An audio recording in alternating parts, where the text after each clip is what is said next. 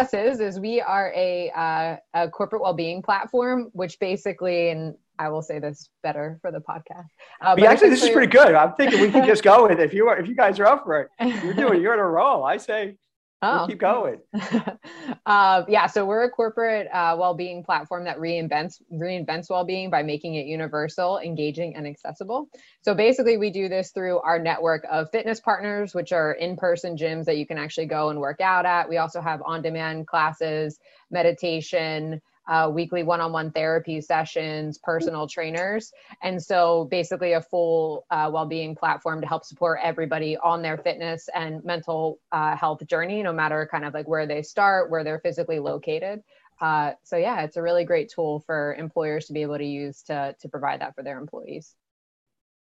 So usually we give an intro who we are, but Nikki Cilentri was so great in terms of just telling us about Gympass, so we just jump right into it. So this is Happy at Work, and the whole podcast, the whole ethos of the podcast is we're looking to bring positivity into the workforce, trying to make people happier at work, and really explore the themes of how we can make that happen, and speak to people like yourself who could kind of give some advice, some guidance, some tips in terms of what you do at Gympass, and maybe other companies could pick that up as well. Yeah, absolutely. I love this. I feel like not everyone is very happy at work, and it's not always a positive place. So any advice or information I could give to help better that for people would be great. So I could start us off with a question. Nikki, it's great to meet you. And Tessa and I teach the Positive Workplace professional development course at Harvard. And prior to that, most of our information has come from University of Pennsylvania's Master of Positive Psychology program, that's where I spent COVID. So while people weren't being happy, I was learning how do you do it. And I decided to corporatize it. One thing that's really interesting, it's a pretty new field. And what I'm starting to learn is that culturally, on a global level, not everything is plug and play and works in certain areas.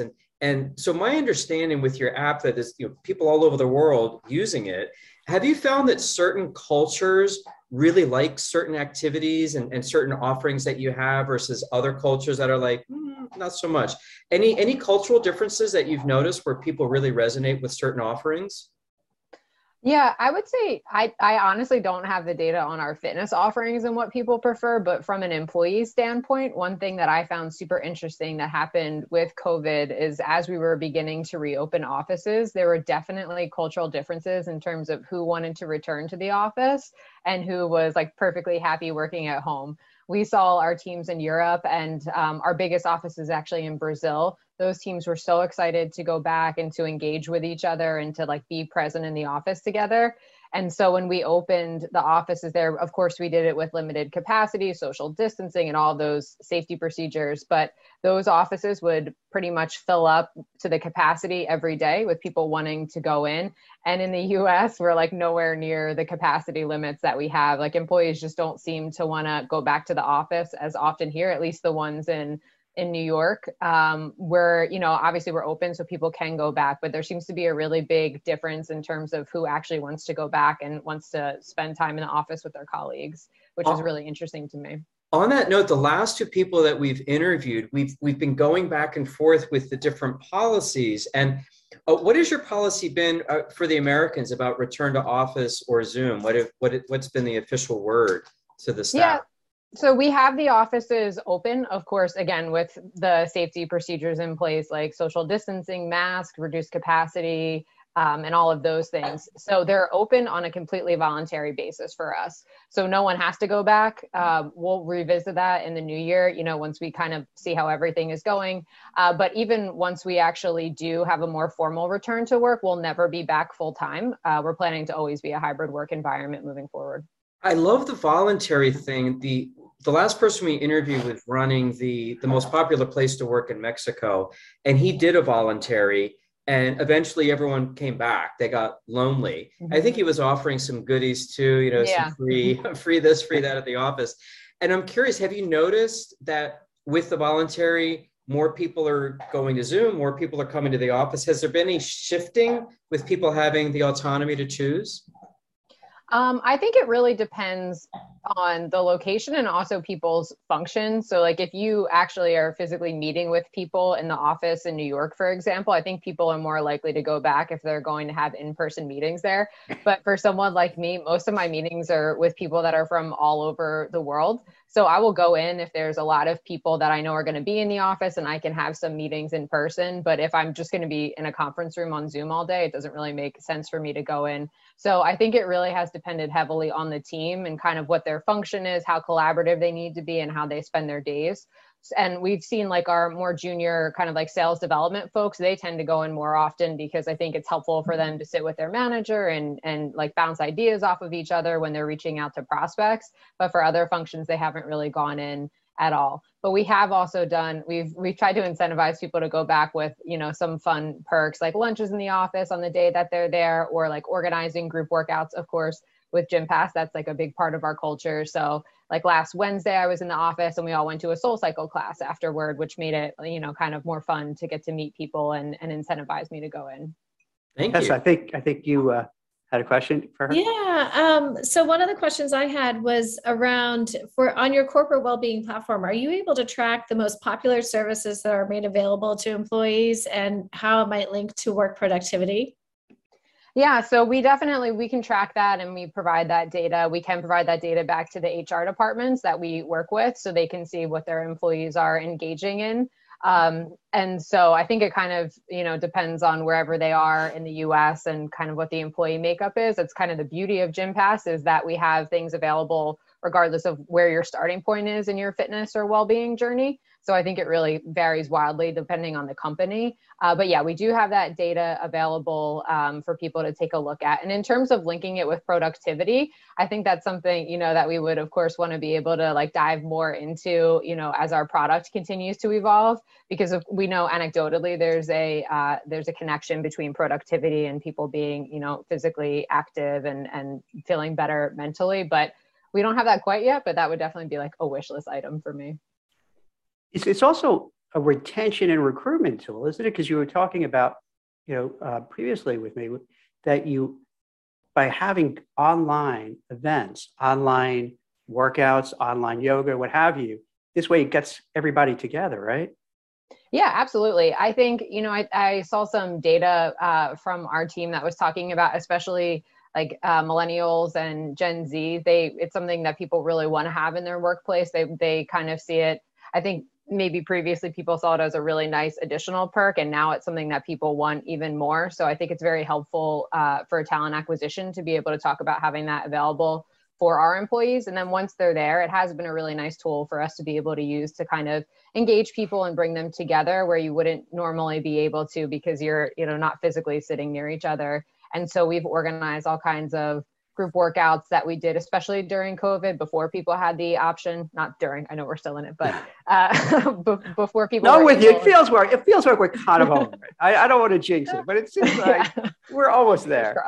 But yeah, so we did a lot, you know, I think people were feeling particularly lonely at the beginning where nothing was open and you couldn't meet with anyone. So we had a lot of different fitness challenges where we brought people together and kind of force them to engage with people they didn't know. Like for one challenge we had that was called Refresh the Way You Move. It was like last year at the beginning of the year is kind of like a kickoff to the new year and refreshing your habits.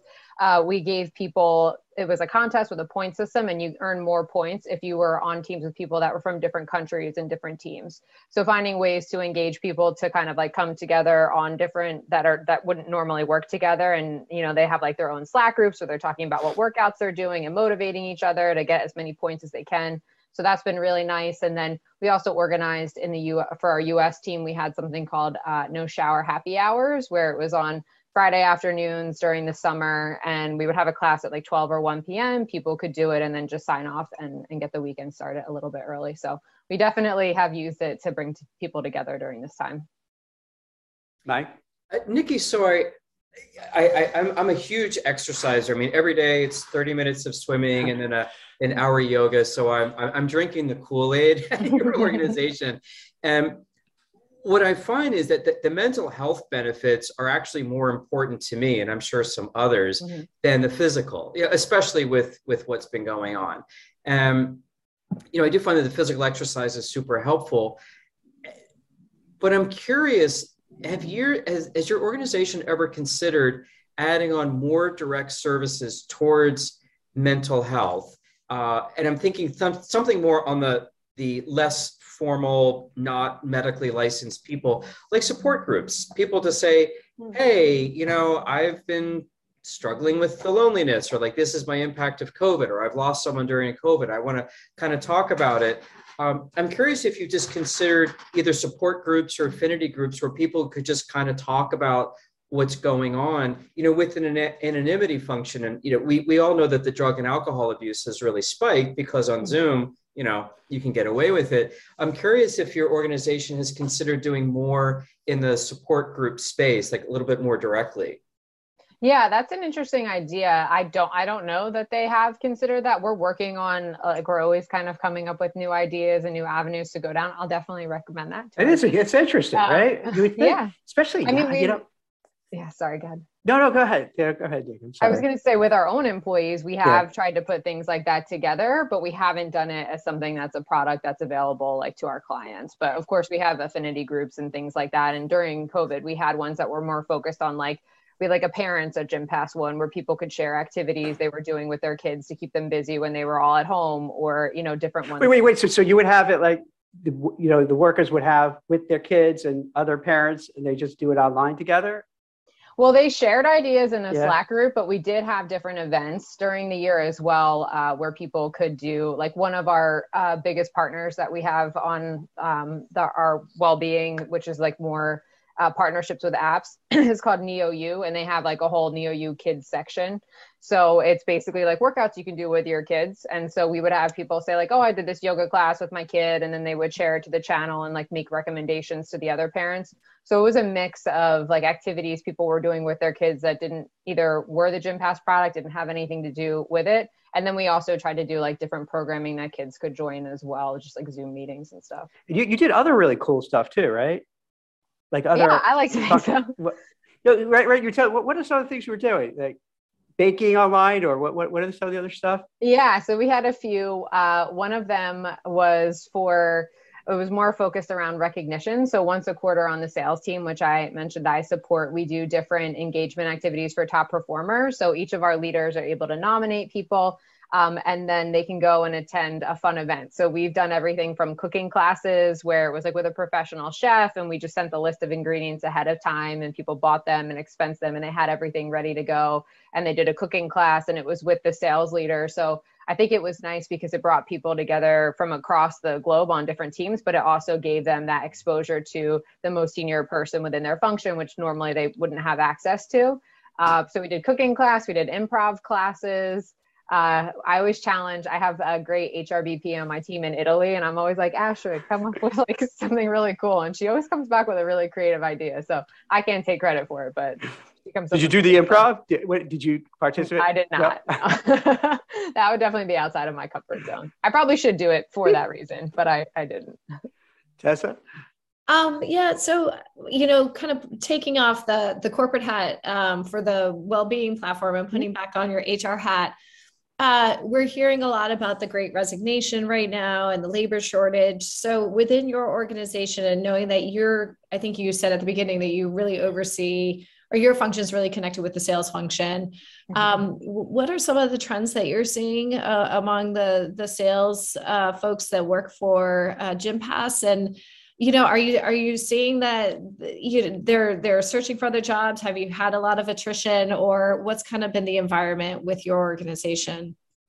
Yeah, I'm not even sure people are actively searching, but like everyone that is working right now, I feel like LinkedIn is constantly, your inbox is just full of people reaching out. So I think even our employees who maybe weren't actively looking, they just get so much outreach. And a lot of it is really tempting because companies are offering great jobs and really good salary packages and things like that. And so we did see turnover. We actually kind of identified it first within our sales function, actually in Brazil. And so it prompted us to actually look at salaries. And so we have like salary bands. We have a great total rewards and compensation team that puts together very specific and like function market focused salary bands. And so we realized, since we were losing a lot of people, that the market had shifted. And so we took the opportunity to proactively actually look at our compensation bands and increase them. And then we did salary adjustments for people across the globe based on this, so that we were kind of proactively making sure that we were paying a competitive salary based on what the new market conditions were, as a way to try to retain people. And I think, like, psychologically, it's much better for a company to just proactively say, like, hey, here's a 10% raise for you because we don't want you to go anywhere, versus waiting for them to get an offer and then trying to do a counter offer. Like, I think you just feel much more invested in if we're proactively trying to retain you versus waiting to get to that counter offer stage. That's such a smart strategy, Nikki, because I can tell you, I see this all the time with recruiting, is that, let's say, I'm getting an offer for Tessa, and then the hiring manager or HR will say, oh, but you know what? Then she's going to be earning more than Mike and Nikki. And my response more often than not is like, well, maybe you got to raise Mike and Nikki's salaries. Like, and seriously, when I bring things up like that, and I'm being very kind to them, I'm not like saying you have to do this. They just can't concept. They can't get that concept. They're like, wait, raise everybody else? No, that's crazy. I mean, they'll literally say that's nuts. We can't do that. Like, wait, why can't you do that? If you're losing people in a war for talent, in a great resignation, and you have a person, Tessa's coming in, this is what the market is paying. Why wouldn't you do it? And they don't. Yeah. And so it's good that you're doing it. I think that's key, because then people get ticked off and they're like, why, so Tessa may not even want to take the job, because then she doesn't want to be the one getting paid more than everyone else, and they're going to not like her, feel uncomfortable, and it's awkward. And it just becomes a really bad situation. Yeah, definitely. And I feel very thankful that our leadership team, I think, compared to maybe other ones, have been very open to any recommendations that we're making around salaries. Another thing I think is important is having flexibility. Like I said, we're never going to be fully back in the office, and I don't think employees want that. And I think that's another reason why people are leaving companies. So I think we've been able to kind of notice the trends of what employees and prospective employees want, and have told our leadership team, like, these are the things that we need to do in order to retain talent. And they've been super receptive to that and have just trusted us to be able to implement those things. Mike, let me just ask one question. I know you have a question for her. When you say flexibility, is it meaning that if somebody wants to come in, they can come in? If they don't, they don't. So it's not like a hybrid where, okay, Monday, Thursdays, and Fridays, you have to come in. You just leave it up to the individual to decide? Yeah, right now it's just, you can come in as often or as little as you want, whenever. When we have like a more formal return to work, I can't imagine that we would pick specific days. I could see a situation where we would say, like, your whole team is in this day and you're having a team meeting, so please go that day. But we're not planning on saying, like, you need to work Monday, Tuesday, Wednesday in the office.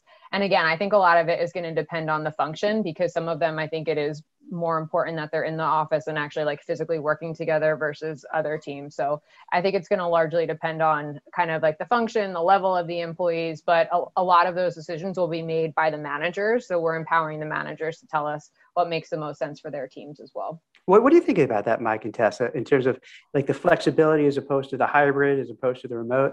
I think it's from the other people that we've had on the show, it seems like you almost don't have a choice. That if you tell people if you wag your finger and say, this is what you're going to do, people are going to revolt and say, I'm resentful and I don't want to do that. I want my autonomy. I think it's great to say, you choose whatever works for you. By the way, we'll sort of like sprinkle some goodies in the office. the free lunch. If you want to get it back for a little bit. You get a little lonely. So I think that from from the interviews we've done with other people, that seems to be a great way to go. You have your autonomy, but you're being nudged, which you can choose if you want to have that. And I love the fact that your leadership is all ears open. We'd love to hear ideas, but I'm curious if you have in place what the CEO of Aston Martin Formula One has, and that psychological safety where people feel that I can call up Nikki anytime and be like, Nikki, I'm hating my job. I'm looking around for something. And I don't have to worry that I'm going to be fired or there's going to be retribution. Is there anything that you've specifically done with the people working in your organization where they feel psychologically safe, that they can come in and have a really awkward, uncomfortable conversation and see if you can make it better for them? Yeah, I mean, I would like to think so. So I have some examples of things I think we have done, but, it's tough to tell exactly how people feel. But it's definitely something that we've talked about and how important that is for the workplace to make people feel like they're in a safe environment. and they can share, how they're feeling and what they're struggling with. And so, yeah, I think one of the biggest things that we talk to managers about is like this concept of assuming good intent or assuming positive intent. And so with managers, I think at the beginning, it was a little difficult for people to like not physically see their employees and know they're working. And it was a little scary and unknown. And so we worked with the managers and did things to reassure them, like assume that your employees are doing what they're supposed to be doing. And if you find out that they aren't, then we can address it. But in the meantime, like we don't need to manage people assuming that they're, trying to like pull one over on us or get away with something. No one is going to feel happy and safe in an environment like that. And we actually we do a quarterly employee engagement survey, and some of the comments actually said stuff like, I'm so thankful that you're being more flexible with us. It motivates me to work harder, which was like great for us to be able to see, because then we could show it to the managers and be like, see, we know what we're talking about. This is what you should be doing. And then in order to try to make people feel, more safe, we've just provided a lot of avenues that they can give us feedback. So like I said, we have that survey, which is anonymous. And the tool that we use has this really great feature where you can actually have conversations with people. So if they leave a comment, you can respond back to it and say like, oh, please tell me more about that. And so you can actually engage in a conversation with them, and they could see like Nikki's responding, but of course I can't see who they are. So that has been helpful. We've done a lot about our leadership team being a little bit more vulnerable with what they're experiencing and the challenges that they're facing, which I think has made people feel more comfortable. And so, for example, our chief legal officer, Ellen, she's awesome. She's a single mom. And she had talked about, how in the morning, she might not be able to meet during a certain time because she has her kids then, or is taking them to daycare or something like that. And she talks about how she actually blocks off her calendar to take care of what she needs to outside of work, but then, either stays on later or signs on earlier or something. And I think it was helpful for people to see that since everyone is kind of struggling with these things and everyone needs to modify their schedule at every level of the organization, it's okay for employees to do that as well. And so I think that helped people to be able to have conversations with their manager to say like, hey, I need this 30 minutes for, whatever their particular thing they need to take care of is, and felt like it was safe to do that because leadership was also modeling that behavior. Tessa? Yeah, that's it's so interesting, Nikki, because one of the next question I wanted to ask about was around culture, like, the internal culture within your organization, and how do you feel that's been set by leadership, and what's the level of communication around culture? Is that something that started at the founding of the company and you feel like it's evolved over time? Do you feel like there was a moment in time where you all took a step back and said, we have to reassess and think about our culture? How has that evolution been for Gympass? Yeah, I think there's always been a focus. Like, I think leadership has always understood, like, we need a strong culture, and that's super important for us to be a successful organization. But I think it definitely has evolved over time. And I think that COVID has kind of been like a forcing function for that to make people feel a little like, to empower managers a little bit more, to trust in our employees more, and to talk about these things and be open about them a little bit more. So I think it's always been on the radar that it's important, but I think COVID had us look at it slightly differently, and in my view has helped move it in a positive direction. It's so interesting because when we speak to people, sometimes you get these, to me, it's like mind-blowing concepts that are straightforward. Like, so, the someone like yourself would just say it like, oh, it's nothing, it's obvious. And like the idea of positive intent, I don't know if I can test how you do. That's kind of like, I've never heard, I think somebody else on the podcast mentioned that before, but before that, I've never really heard of it, because maybe growing up in Brooklyn before it was, cool and hip, it was really crappy place. It was just the opposite. I swear to you, it was so different. Like, you would meet people and you would kind of like, what does this person want? What's up? Seriously, like you would have the direct opposite of positive intent. You're like, I don't know. I don't trust this person too much. And it's such a crazy, concept to switch it around, that you're just going to, someone says something in the office, you're not going to assume they're being a jerk or being mean or what have you. It's just give them the benefit of the doubt. The positive intent is a great way to go. When I first learned about it, was from a woman that was doing a diversity, equity, inclusion at Bloomberg. And that was her best advice, that if someone says something or you receive a text or an email where you're like, hey, what? Before you get upset, you assume positive intent.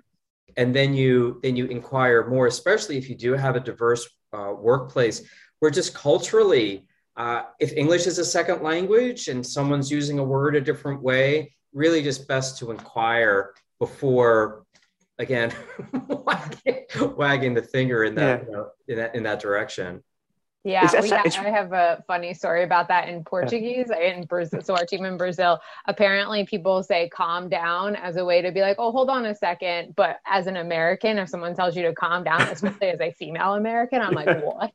So I had a really funny interaction with a manager at a bar because I was like telling him how this came up with someone else. And he was like, I had no idea that wasn't okay to say. And I was like, Mauro, never tell anyone on your team, especially a female on your team, to calm down, because it will have the very opposite reaction of that. He's probably mortified, right? Like, I didn't mean that. I didn't mean to do that. Yeah. Now I joke about it every time I see him. So you tell him to calm down.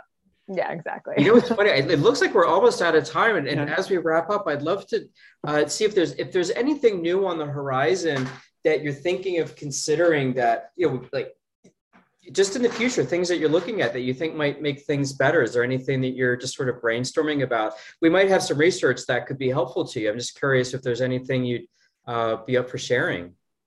Yeah, I think kind of one of the biggest things that we're looking to do as a HR team next year is that, of course, as a corporate well-being platform, our employees hold us to a very high standard, which they should, in terms of our benefit offerings and what we are providing to them, like in addition to GymPass. Like they even comment like, yeah, GymPass is great, but what else are you guys working on for us? And so it's like a push that we've been receiving from employees. And so we're trying to look at our benefits as well, like in addition to GymPass, and what can make them more flexible and provide other things that are helpful to employees. And I had a conversation with someone on my team the other day, speaking of diversity, equity, and inclusion. And she was mentioning that there's like a whole area you can look into in terms of benefits that are more supportive of people that come from different backgrounds. So like if you have trans employees, what benefits should you have in place to support them and things like that. So I know very specific and focused, but definitely something that we're going to be looking at in the future. So yeah, if you have any insights into anything with that, it'd be great. I'll give you one goodie, and it's free.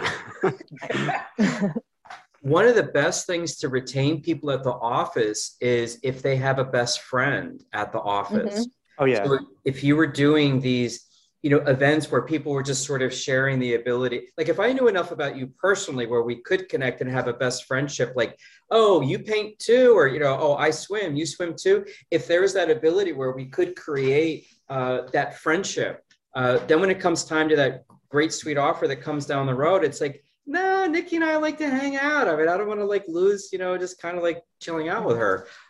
So being able to promote that, I think it's so funny because it's so simple and it costs nothing. So true, Mike. It's so true. I see that all the time too. If you have a close-knit group of friends, work friends, it is so hard to pull that person away because they feel they're being disloyal to their kind of core group. And even if they can get more money, more opportunity, it's really hard to get them out. You're so right. It's so on the money.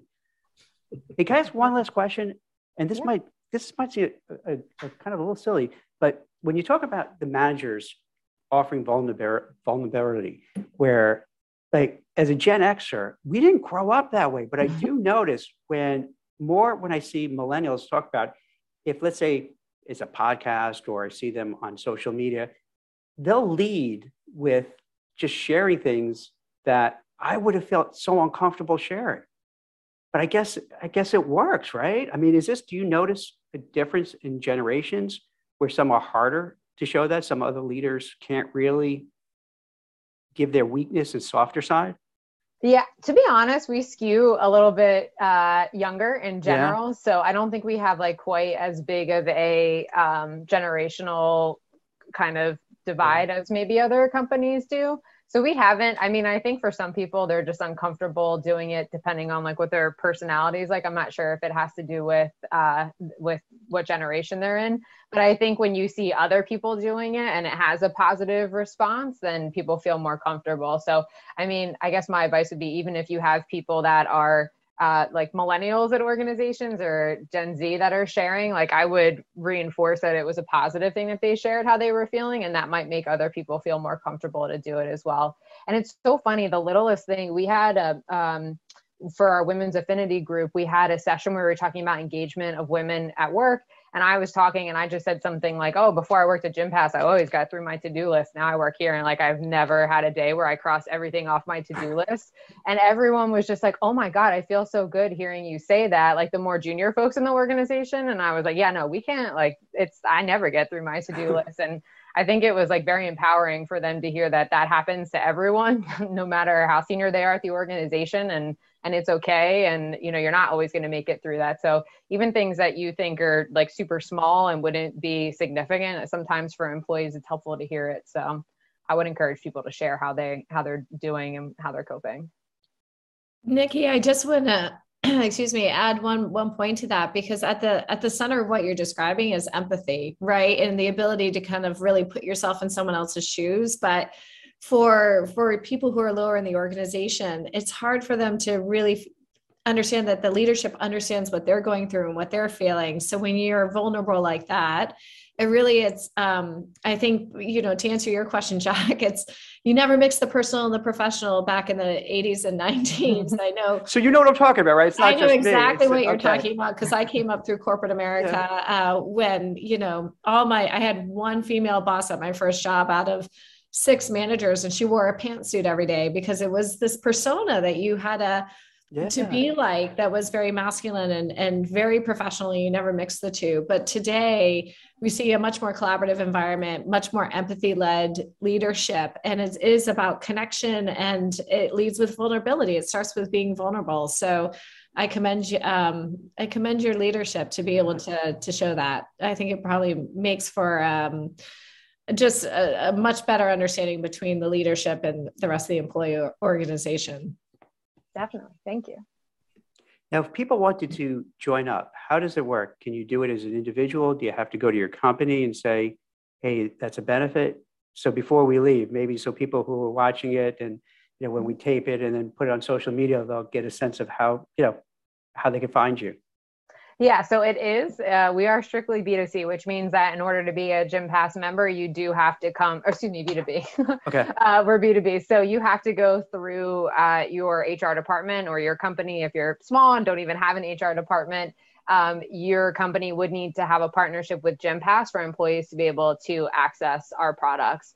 We do have solutions for companies as small as like 10 employees up to, 10,000 or more employees. So it doesn't matter what size your organization is. We can support you with whatever your goals are. And I think one of the things that's so great about it, just to plug it one more time, is that unlike some other corporate wellness benefits, it's super flexible in terms of the offering. So if you're like Michael and you enjoy swimming, which I do engage in, though I don't enjoy it, I'm not very good at it. You can. You're a runner, right? I do triathlon. So yeah. I primarily run, and I just kind of like suffer through the swim and try not to drown. I am getting slightly better. So yeah, so we have things that are available if you're a triathlete, or if you only want to do meditation or yoga or go to the gym and walk on the treadmill. So there's just a variety of different activities and different price points. And the fact that the gyms are located everywhere or digital is available everywhere is really great for the hybrid work environment as well. So like when we have a house upstate, and when I'm here, I'll do digital workouts or digitally streaming classes on one of the apps. And when I'm in the city, I'll go to Pilates or spin class or whatever. So yeah, I would definitely, if you're interested and you think we would be a good addition to your company, whether you're an HR person or just an employee who wants access to it, go to our website, check it out, and then connect us with someone at your company who can help, get that partnership going. Awesome. Yeah. Now, if you don't run a triathlete and you're not swimming hours a day, are you going to be like ostracized at your company? Someone like me comes in there and like, I'll do a little yoga. I'm the guy who just does that circuit training, a little bit of CrossFit, but I don't kill myself.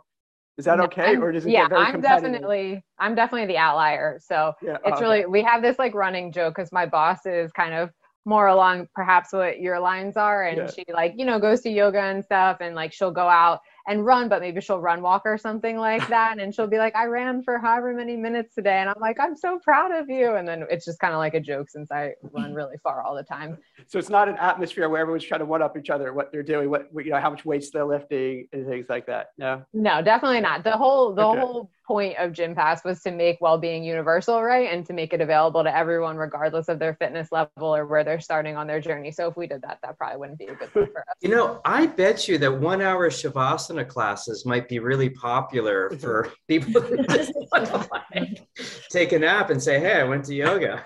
I think I'll sign up for that. I was going to say, Nikki, just to, as a moment of vulnerability and being able to relate to you, I did one triathlon once. Nice. I too am a runner, but I was so bad at the swim that I thought I was swimming great. But when you start to see the angels come out to support you with their swim noodles, you're realizing, am I flailing right now? I'm not actually swimming. Did that really happen? It really happened. Like, no? these 3 women who were like professional swimmers came over and they're like, are you okay? And I was like, I'm swimming. But I must have looked so bad. So I made up my time on the run and the bike, but yeah.